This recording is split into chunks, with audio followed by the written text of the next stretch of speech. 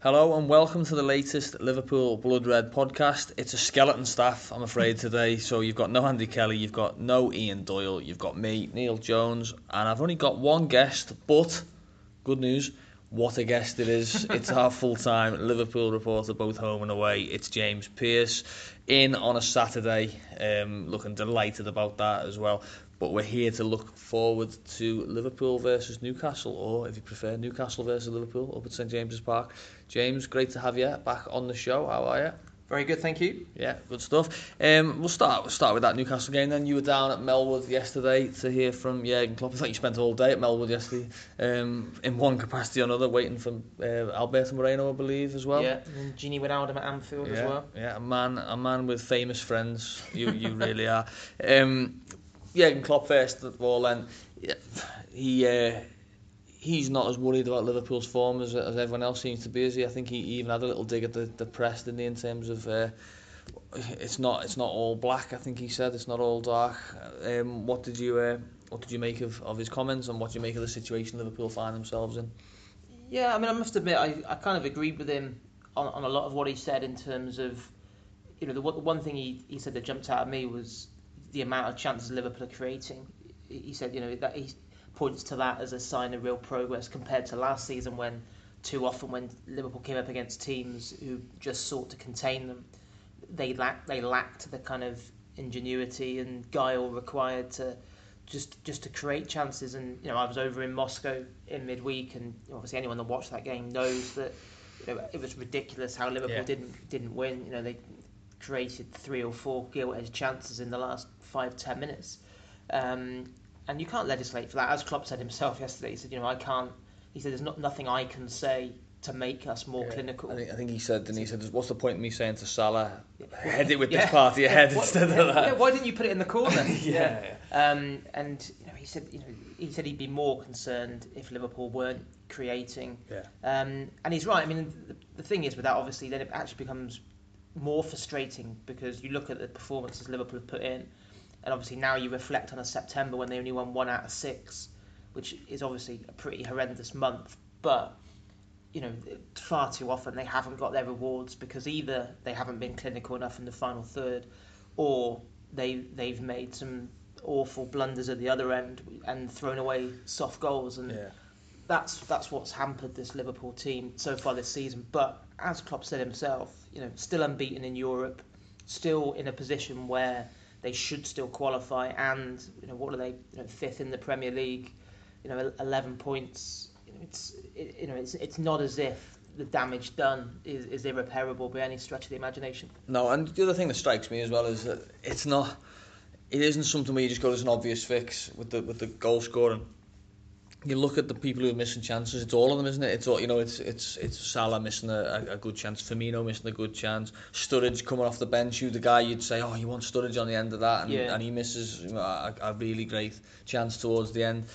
Even Lovren had one, didn't he, at one stage. It just seems like, it's easy to say, but someone's going to get a hiding sooner or later. Someone is going to be on the end of one where all them chances go in, and maybe not tomorrow with Rafa, who obviously sets up his team well. But I think I have the confidence that Liverpool, there's a good performance and a good result coming sooner or later. It probably should have been at Leicester last weekend, shouldn't it? That was the one where if they got to half time 2-0, I always thought Liverpool were going to win 3 or 4-0 there. Yeah, I completely agree. I think that front four that he went with the other night. He was asked about that yesterday and said, he said that isn't the right game to judge them on. He made the point that obviously Sadio Mane was always going to be a bit rusty, having missed a lot of football. Obviously Firmino, I'd say his form at the moment is a slight concern. I think I thought he was really poor at Leicester last weekend. Liverpool, one of those rare occasions where they win in spite of him rather than because of him. And then his finishing was well off midweek in Moscow. But there's no doubt that front four will do an awful lot of damage this season. It's I think I like Coutinho in that role. I think he's probably been the massive plus over the last week, because I think there was still kind of that kind of nagging thought that, will we see Coutinho back at the levels he was at last season, or will he coast a bit? Will he still, have a... Will he not bend free kicks into the top? Yeah, top yeah. Because I think Liverpool always felt he would knuckle down, commit himself fully once the window had shut, and accept the decision. But obviously there was a couple of performances from him where he didn't have the kind of influence you'd expect of him. But yeah, to see him dominate the game like he did at Leicester, and then I thought he was by far and away the best performer in Moscow. That bodes really, really well. And although it didn't work the other night, I do like him in that advanced kind of central midfield role where he is heavily involved, and he's got 3 players ahead of him who we know that if he does give them the ammunition, then Liverpool have got that ability to wreak havoc. I was going to say, I remember John Aldridge talking about playing up front for Liverpool and put it to Firmino, and he said if I've got me back to goal, I'm looking at Peter Beardsley. He said I'm looking at John Barnes. He says it's literally just that manna from heaven, and it must be like that for Coutinho when he looks up and thinks, what have I got on here? I can go there to Salah, I can go there to Mane, and I've got my mate Firmino as well there, who I know I can give the ball to. It's a far cry from sort of, if you remember the end of the Rodgers era, when it felt like he was looking up and going, well, what do you want me to do? I'm gonna have to try and take 3 or 4 on my own just to see if I can get a shot away. Yeah, I think when you were saying that, then I was thinking of Coutinho looking up and seeing Ricky Lambert, Balotelli, and Balotelli, would be on his heels, demanding the ball into feet where Coutinho was looking to knock it in behind. And I remember speaking to Rodgers around that time when Coutinho was actually getting a fair bit of stick, and Rodgers, was right to say, well, hang on a minute, he's looking up and we don't have those runners in behind. Yeah, I mean, Brendan Rodgers was the manager of that team. So sort of like, hang on, Brendan, you're going to explain why? But yeah, it's a complete contrast now when, it must be great for Coutinho when you've got, especially those 2 wide men with the pace and intelligent movement of the 2 of them. And that's why it was pretty galling to come away from that stadium the other night. Just, how on earth did Liverpool not win? Because, I understand Klopp's right in that, a point away from home in the Champions League is never a disaster, but Spartak were absolutely bang average. Are you amazed at that? I mean, because the idea of going away to Russia is always it's hostile atmosphere and it's red hot, and the atmosphere sounded good. I'm sure you can tell us it was good, but you always think that would inspire a team to be right on the front foot. If they hadn't got that free kick, they didn't lay a glove on Liverpool at all, really, did they? No. I think you could see how scared they were of Liverpool, the way that he set them up. Because I remember I sat with the other UK journalists that were over in Moscow trying to work out their formation early on, and it seemed to be a flat back 7 at one point. They left Luis Adriano basically on his own up front. He was quite good, wasn't he? But he must have been looking around thinking, well, what do you want me to do? Yeah, and I think that was because Carrera obviously knew the damage that Liverpool could do if they tried to open up, and as it was for them, it was the dream scenario where they barely got out of their own half, and they're in front with a free kick that was given away. And Loris Karius still buying a programme at that time, I think. Do you know what? Yeah, I haven't. There was no monitors over there, and I've still not seen it back. Although the put it up on Twitter. Ask Twitter what they made of it. Yeah, I did see there weren't. He should do better. I think Karius. It wasn't in the corner, was it? No, it wasn't. He just seemed to move his feet quite slowly. Maybe he didn't see it go over the wall, or he didn't expect it to go over the wall. But once it had, it should have been saved by the goalkeeper. Brings me on neatly actually to that. That will be one of the changes at Newcastle tomorrow. Mignolet will come back in for the Premier League gig. Any others you expected? Do you think Sturridge might get a nod over Firmino? You mentioned there that Firmino's not I think 3 games without a goal or an assist. Firmino, which is for someone who's so involved and so intrinsic to Liverpool's play, that's a bit of a drought for him. But do you think he'll get the bullet? I wonder whether Klopp might decide to freshen it up, because he talked very highly again of Sturridge at the weekend at Melbourne on Friday, and I think certainly I thought Sturridge against Leicester and against Moscow, although he missed chances, improved Liverpool when he came on. I think Sturridge is due a start. You'd imagine that him for Firmino would make sense, and then I think probably Gomez will come in at right back for Trent, and obviously, as you said, Mignolet in goal, and then I suppose he's got to make that decision whether he does go with a front four, like he did the other night with Coutinho as the advanced one of the three, or does he give a breather to a Mane or a Salah, and then find room for Wijnaldum and play Coutinho as one of the front three? I think that's probably his only dilemma. Whether you just go for it from the start with that front four, whether that's Firmino or Sturridge as part of that, or be a bit more conservative, and then you've got the option on the bench if needs be. It was obviously, I think, I asked Klopp on Friday at Melwood about whether he does feel as if he has got enough striking options, because it does. I think Firmino has been an absolute revelation for Liverpool. No one would question his work rate and an overall contribution, but I think in the last week when he misses chances like he has done, it's bound to reopen the debate about big one at Leicester, wasn't it, where he on his left foot, where it was just to kill the game off, and he just couldn't. Yeah, and that's where I do. I did think at the end of last season, to be honest, I thought Sturridge would leave. And I thought, well, obviously Liverpool are going to have to replace him. Yeah. So you expected them to go and sign a big name striker. Now, obviously, Sturridge didn't stay. He had talks with Klopp, and they both agreed that no, he would stay. But I still think even with Sturridge staying, Liverpool needed a frontline striker. You look at. I think it's probably been brought into focus as well when you see what Harry Kane's done for Tottenham this season. We've just watched that game at Huddersfield. I mean, just how ruthless and clinical he is. You see what Morata, the way that he terrorised Stoke last weekend, the start that Lukaku's made at United. Obviously Aguero, Lacazette at Arsenal, and Liverpool don't have a player like that. And I think Klopp's argument is that they've got enough goals in the team because I think obviously Salah is he on 6 already? 6, he's got more than Lacazette. Salah. Yeah. So I think he'll probably kind of treble that this season. Mane will easily get into double figures. So will Firmino. Hopefully Sturridge, so it will be shared around. But I don't know. Sometimes you think on a day when things aren't quite going for you, you just to have that striker where that if he gets 2 or 3 chances, he'll definitely take one of them. Yeah.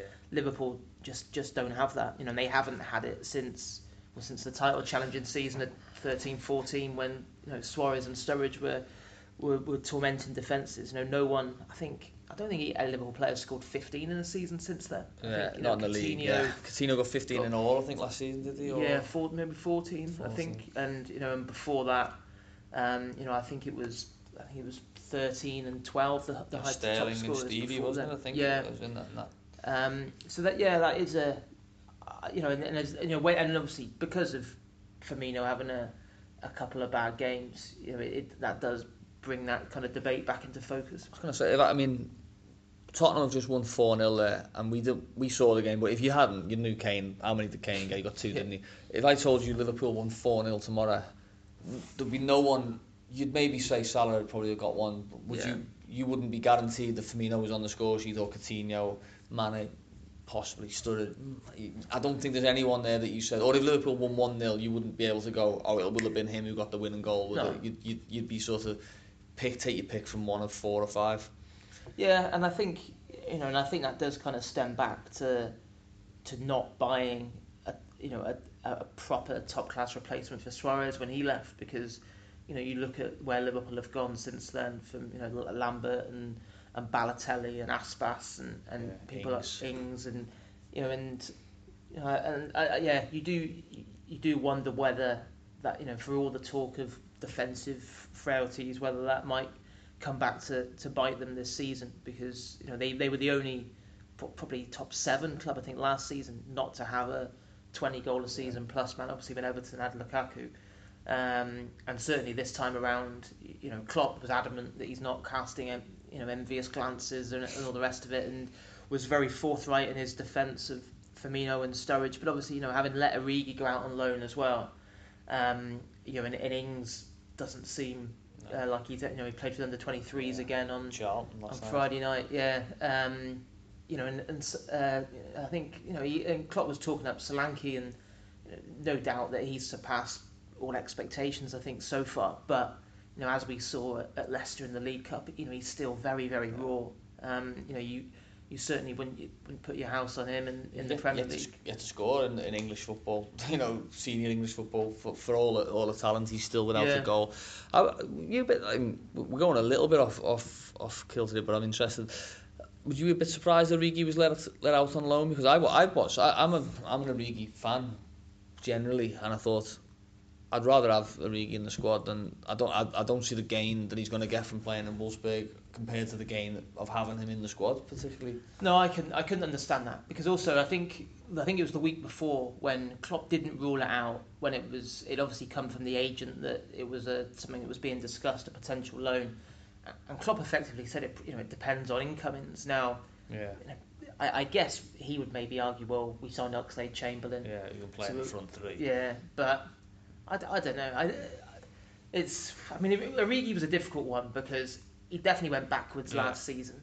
I imagine he's quite an infuriating player for a coach because I think belief with him and seemed to be an issue, and self-doubt creeping in, and we saw when Liverpool were en route to the Europa League final what he can do, and when he's at it, he was almost unplayable for a couple of months. There was a spell last season, I think he scored 5 in 5, didn't he? In 5 successive games, he scored against Bournemouth and Sunderland, and around that time Leeds, I think he played. Was that the one at Bournemouth where he whipped it in from a ridiculous angle? And they got beat 4-3, and forgotten goal, obviously, because of the game. And I think you're right, because around that time everyone was saying then, he's back to where he was, and then suddenly, for no real reason, his form absolutely plummeted again. So, yeah, but I think just in terms of bodies, I was surprised Liverpool loaned him out because, as you look at it now, obviously I think the pre-season, because Solanke did so well, he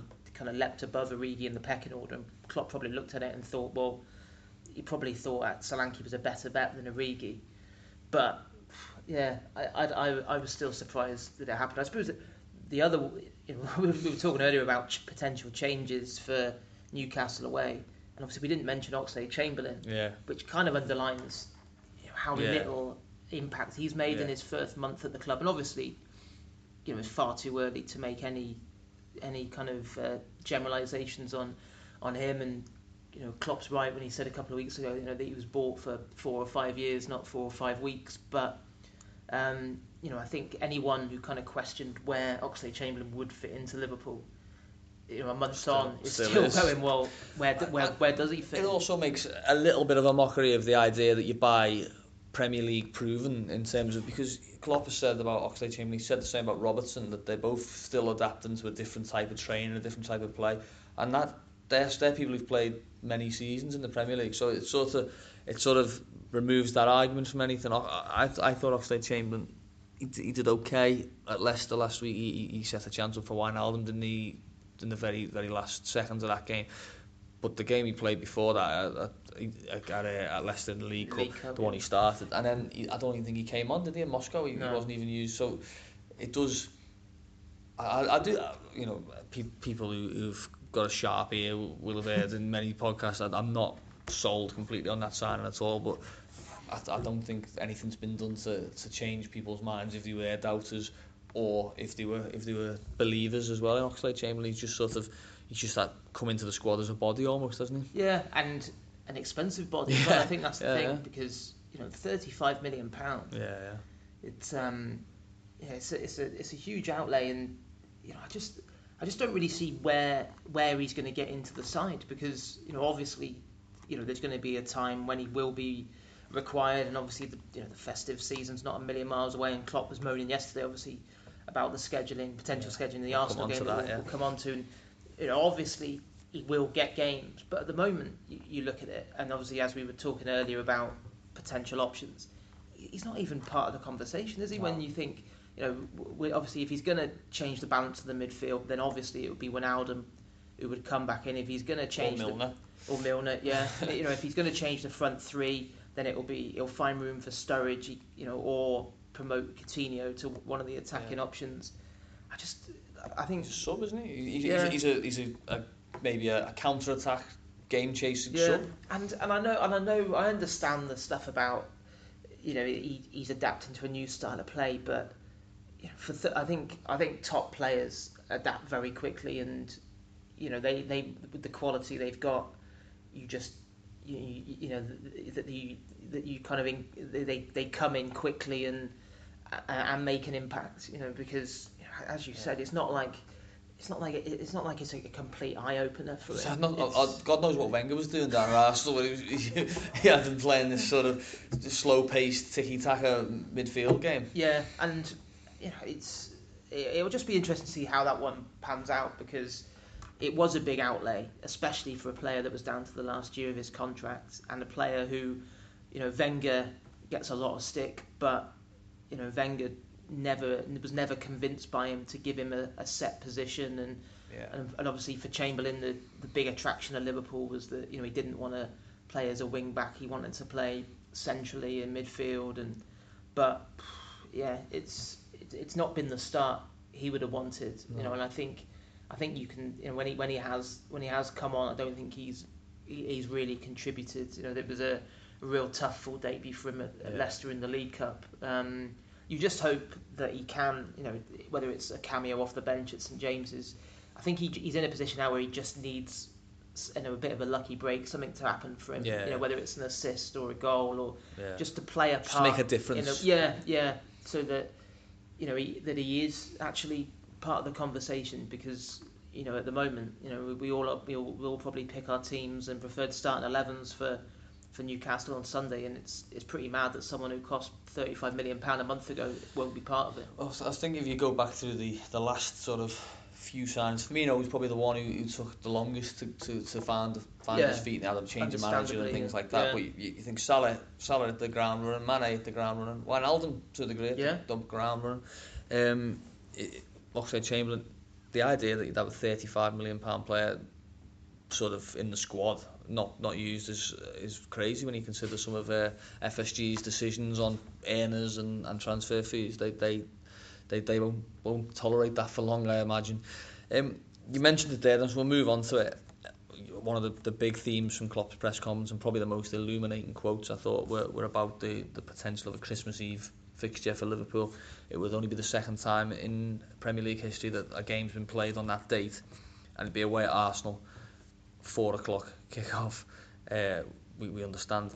You spoke to him afterwards, off camera, about that. What was his views? Yeah, I mean, it was quite interesting actually, because he said he's very wary of the fact that in his position, if you come out and moan, people throw at you. How dare you moan when you earn all that X amount of money? You can't take Sky's money and then complain when they say you've got to play on such a time, such a date. But Klopp's point, which I thought, and he's very good at this, because I think his argument was twofold. One, it's wrong to expect fans of both clubs to try and get to the Emirates and back on Christmas Eve. I think it would actually be a 3:00 kick-off, apparently. Yeah, right, yeah. That's what the Premier League have said, which is 3:00 on I think it's a Sunday, isn't it? It's Sunday, yeah. That's why it's going to get moved, because they have the option for the Super. They can't show games on a Saturday unless it's 12 or 5, and so they either have to move it to a Friday night, which would cause its own problems, or a Sunday. Yeah. So Klopp, on the one hand, he was saying, isn't there a good reason why you don't have Christmas Eve football in this country? Because it's a time for families. It's a time when certainly it's a time for late shopping. To start your shopping, go to the petrol station, get that box of roses, flowers, and then also I think he's also aware of the fact that if Liverpool's game then gets put back a day, it'll actually mean that I think he said they'll play 4 times in the space of 9 days.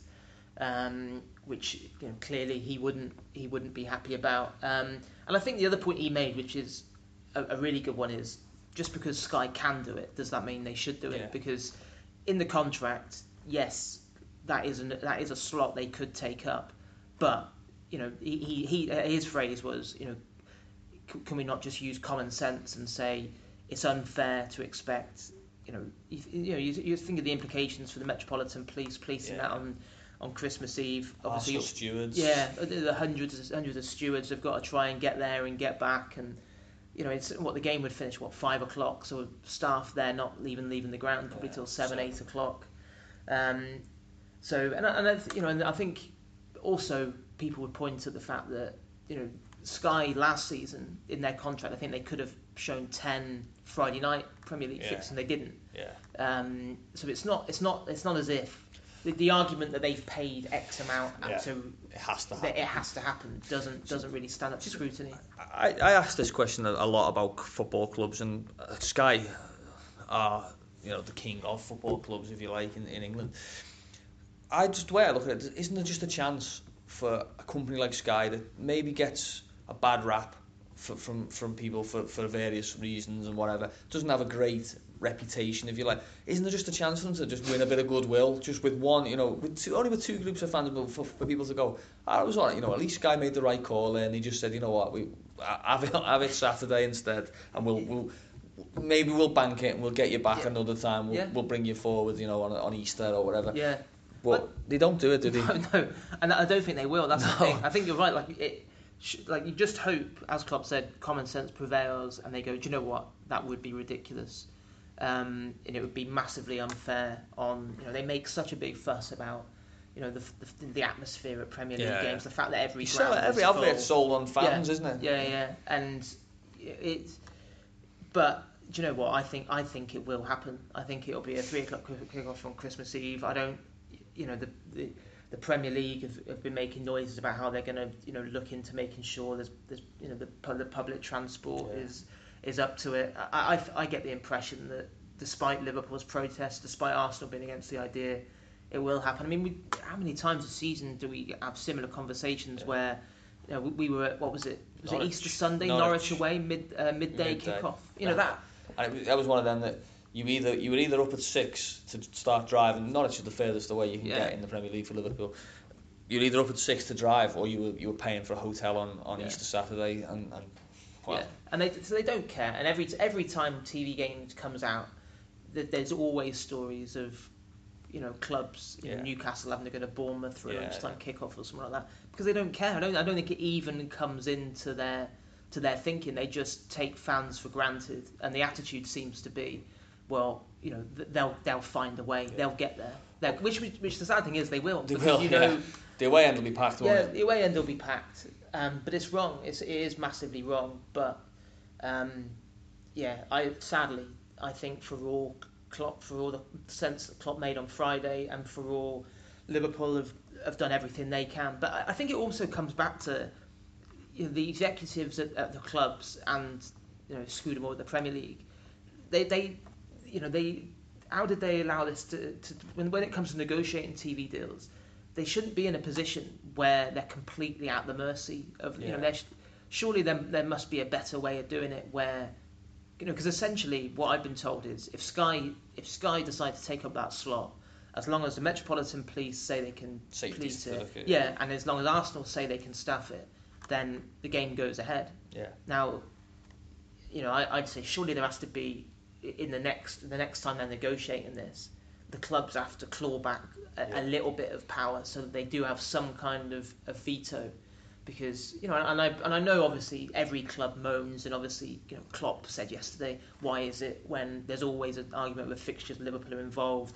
I think Mourinho came out earlier in the week, didn't he, and say Liverpool get an easy ride when it comes to fixtures. So obviously you don't want to be in a position where you can't have every club trying to dictate exactly when they want to play, because that will never work.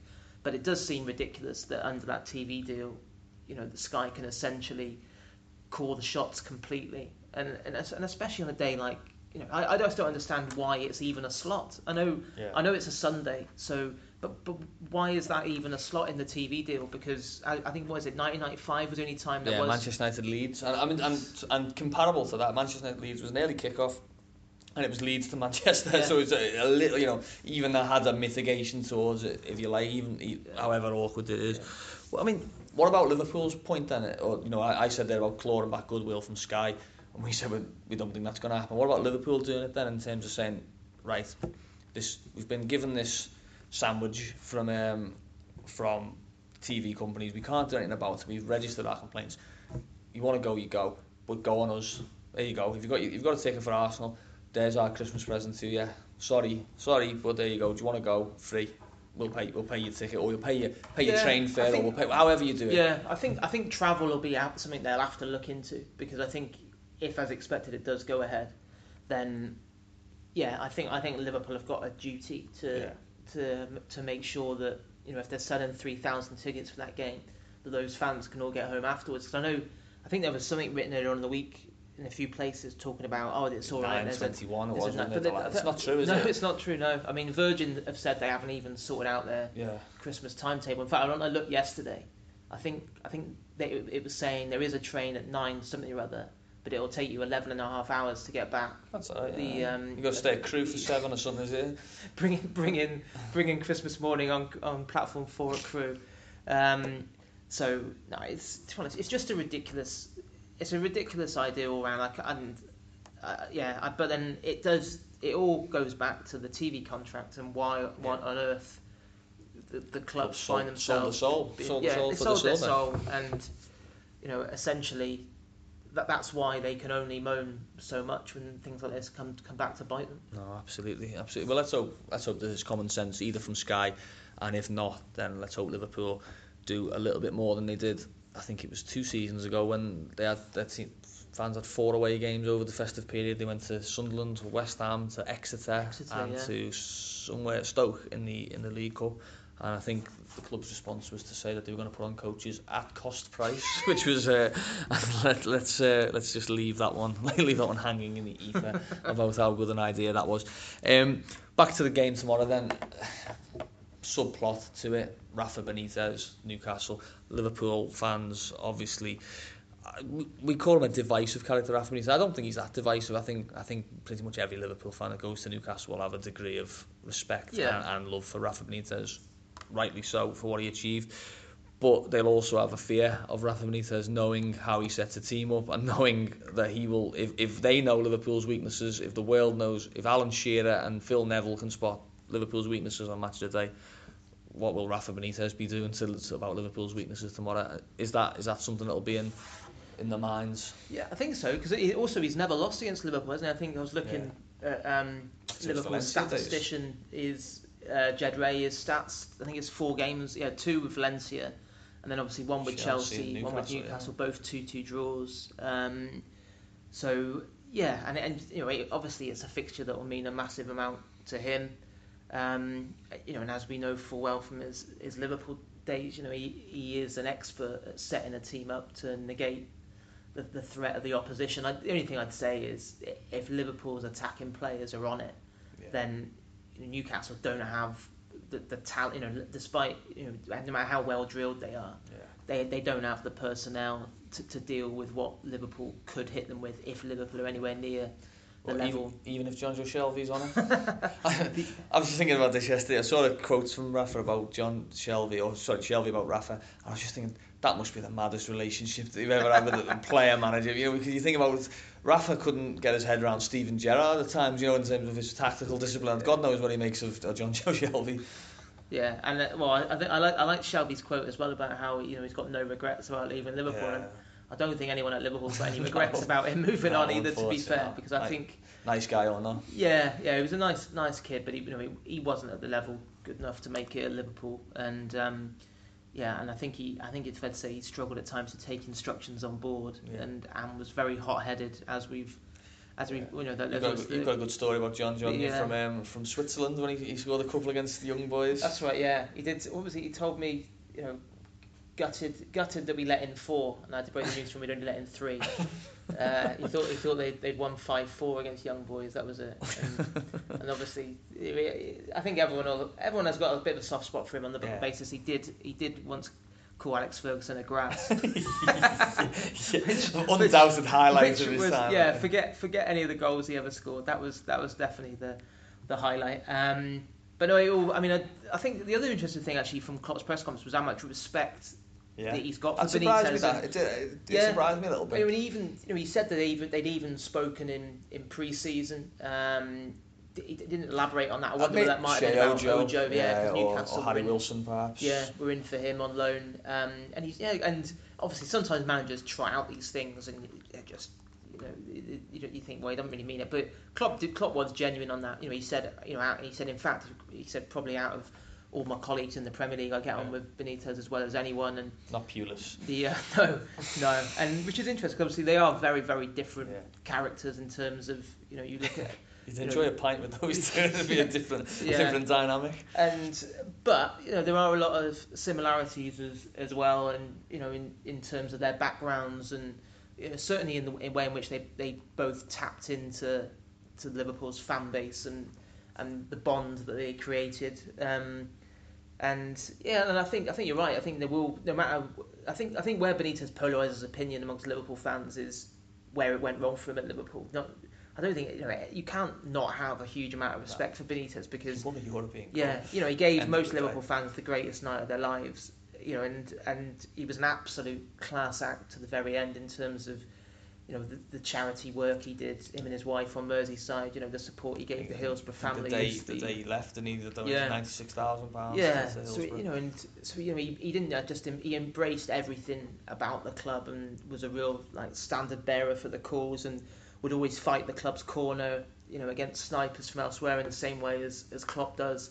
Where obviously people differ is you would still have a section of Liverpool fans that would argue that Benitez arguably should still be in charge and that everything that went wrong at Liverpool he was the victim of the civil war that was raging with Hicks and Gillette and the money problems and all the rest of it. Yet you also meet a lot of Liverpool fans who will tell you that he was the kind of master of his own destiny in terms of picking fights he couldn't win. Should have won the league.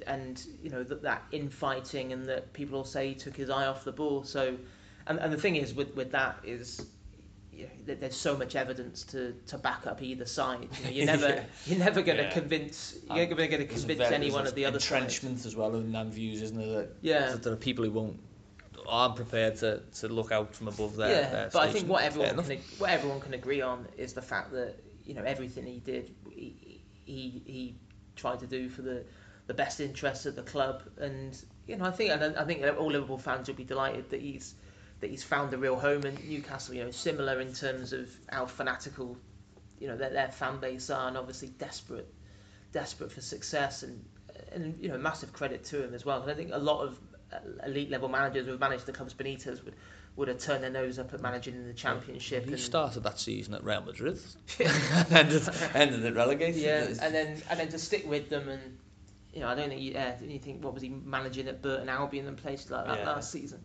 and then to get them back up, and they've had a decent enough start, hasn't they? I mean, bizarrely they only slipped up against the newly promoted teams, haven't they? Two teams, So it'll be interesting. A bit of a clash of styles, but it's a massive game for Liverpool because I think I spoke to Gini Wijnaldum at Anfield on Friday evening, and he kind of admitted, he said, well, there is more pressure on us now because we've dropped points in games we should have won. So he said that suddenly that makes this Sunday that much more important. And the fact they're going to have 2 weeks to dwell on it, most definitely. Klopp will be glad to see the back of September probably after all the problems that Liverpool have encountered. But he'll equally be desperate to get October off to a flying start with Man United on the horizon. Exactly. Well, James, we'll leave it with the prediction. What score do you think Liverpool will win? Well, I'll ask you because there's no point asking you whether Liverpool will win. We know you're the Mark Lawrenson of the Echo Blood Red Podcast Predictions League. I'm going to go for 4-2. 4-2? Wow, it's over 5.5 goals. Get on it. The entertainers. I'll say 3-1 to Liverpool. That's my tip. Definitely not a clean sheet. No. Some crab from Newcastle will score. I don't know. Dwight Gale. He's still at Newcastle and he'll come on. Probably a header from a corner. Yeah, definitely. Well, two Liverpool defenders look at each other and say, "What were you doing?" But I think Liverpool should have too much for them. Let's hope myself and James are right. We'll be back early next week, hopefully with a fuller squad than we have at the moment. Albeit it was a pleasure, obviously, James. Let's hope we're back Monday to reflect on a Liverpool win and to talk you through the international break with Andy and/or Doyley. Hopefully you'll enjoy the game. Make sure you tune in for that and all our coverage on Sunday. Thanks a lot.